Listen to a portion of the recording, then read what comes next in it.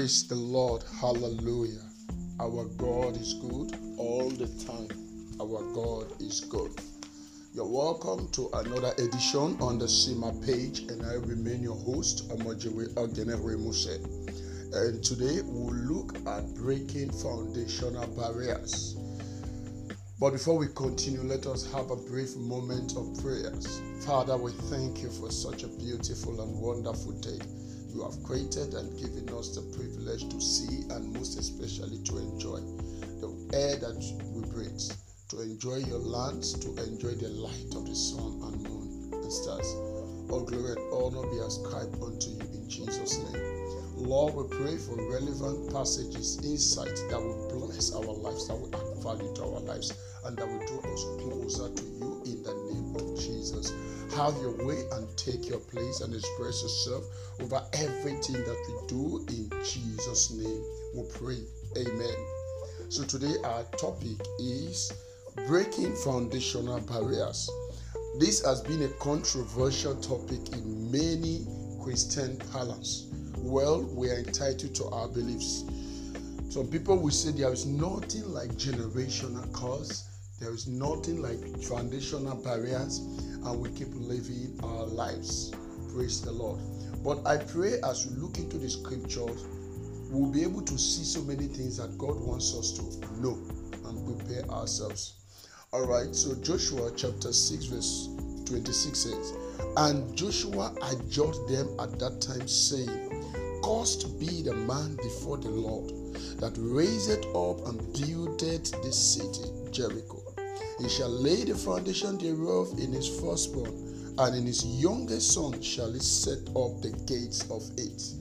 Now, this city, Jericho, remember what happened when the children of Israel were fighting for the city of Jericho. They didn't actually fight, they praised God, and God broke down the city for them. They had a breakthrough. So they walked into it and they took the victory. God helping them.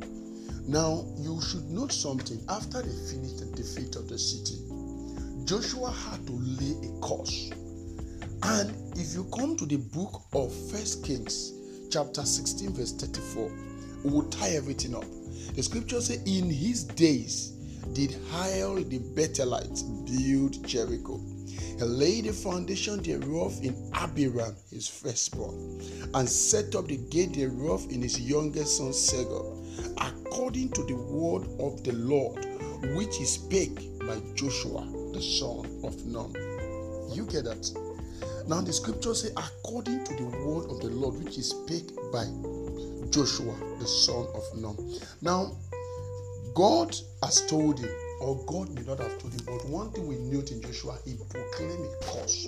He said, any man that will desire to build this place, he will lay the foundation of that city with his firstborn, and the lastborn with what? With the gates of the city, will lay the foundation of the gates.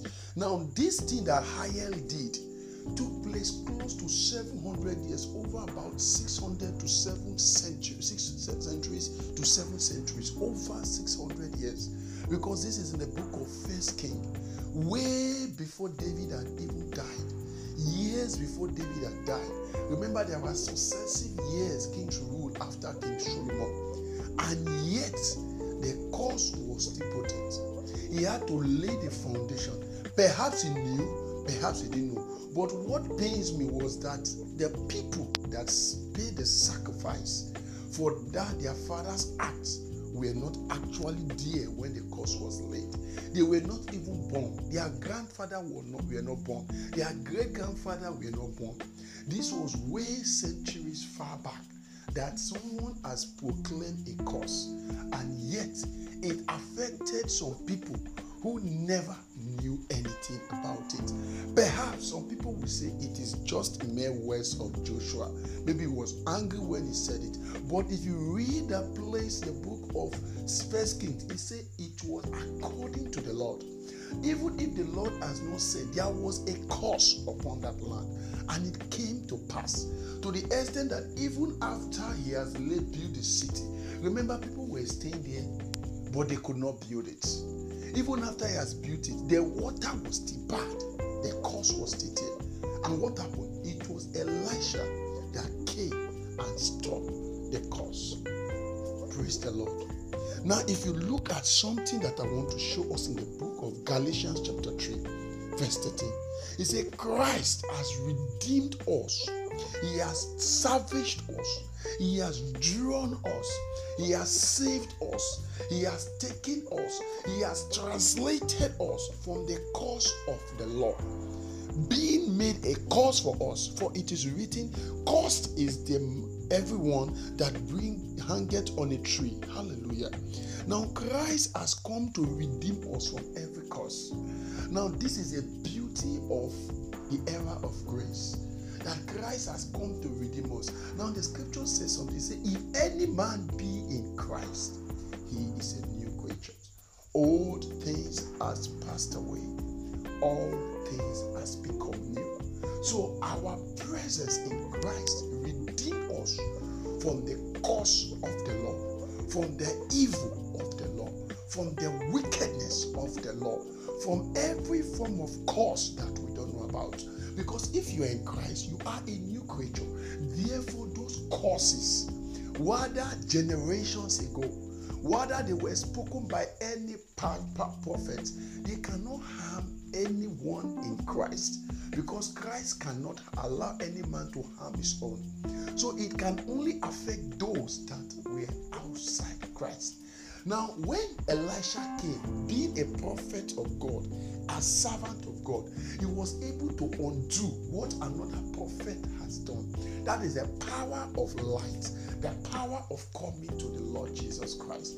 Because the Bible says he was the light of the world, and they shine into darkness, and darkness could not withstand him. Darkness could not comprehend him. Darkness could not stand against him. So we that come to Christ, we carry the light of Christ, and therefore every form of darkness disappears. And that is what God wants to happen in our lives.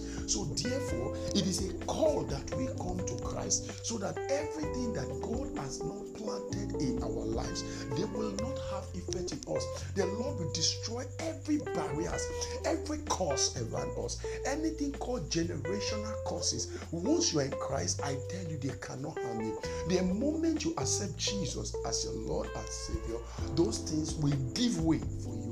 And today, whatsoever has been a trouble to us, they will give way in the name of Jesus. They will give way in the name of Jesus. Let us begin to pray. I say, Father, I thank you, Lord. I give you praise. I thank you for the insight to your word, oh Lord. You said, if any man could be in Christ, is a new creature. All things has passed away. Therefore, all things has become new. My Lord and my God, I pray, because we are in you, oh Lord, whatsoever has been done before us, they are nullified in the name of Jesus. We thank you for the victory. We thank you for your power. We thank you for your presence. We thank you for your grace. We thank you for your love. We thank you for your goodness. It is well with every one of us. It is well with our homes. It is well with our lives. It is well with our families. It is well with our children. Nothing, oh God, that has been done before us, oh Lord Father, evil that will affect us in Jesus' name. We break through every barrier, oh Lord Father, through the victory in your blood, through the victory of your resurrection, through the victory of your ascension, in the name of Jesus. We thank you, King of glory. It is well with us, O Lord Father. We are blessed beyond measures. In Jesus' name we pray. Amen. God bless you. Amen.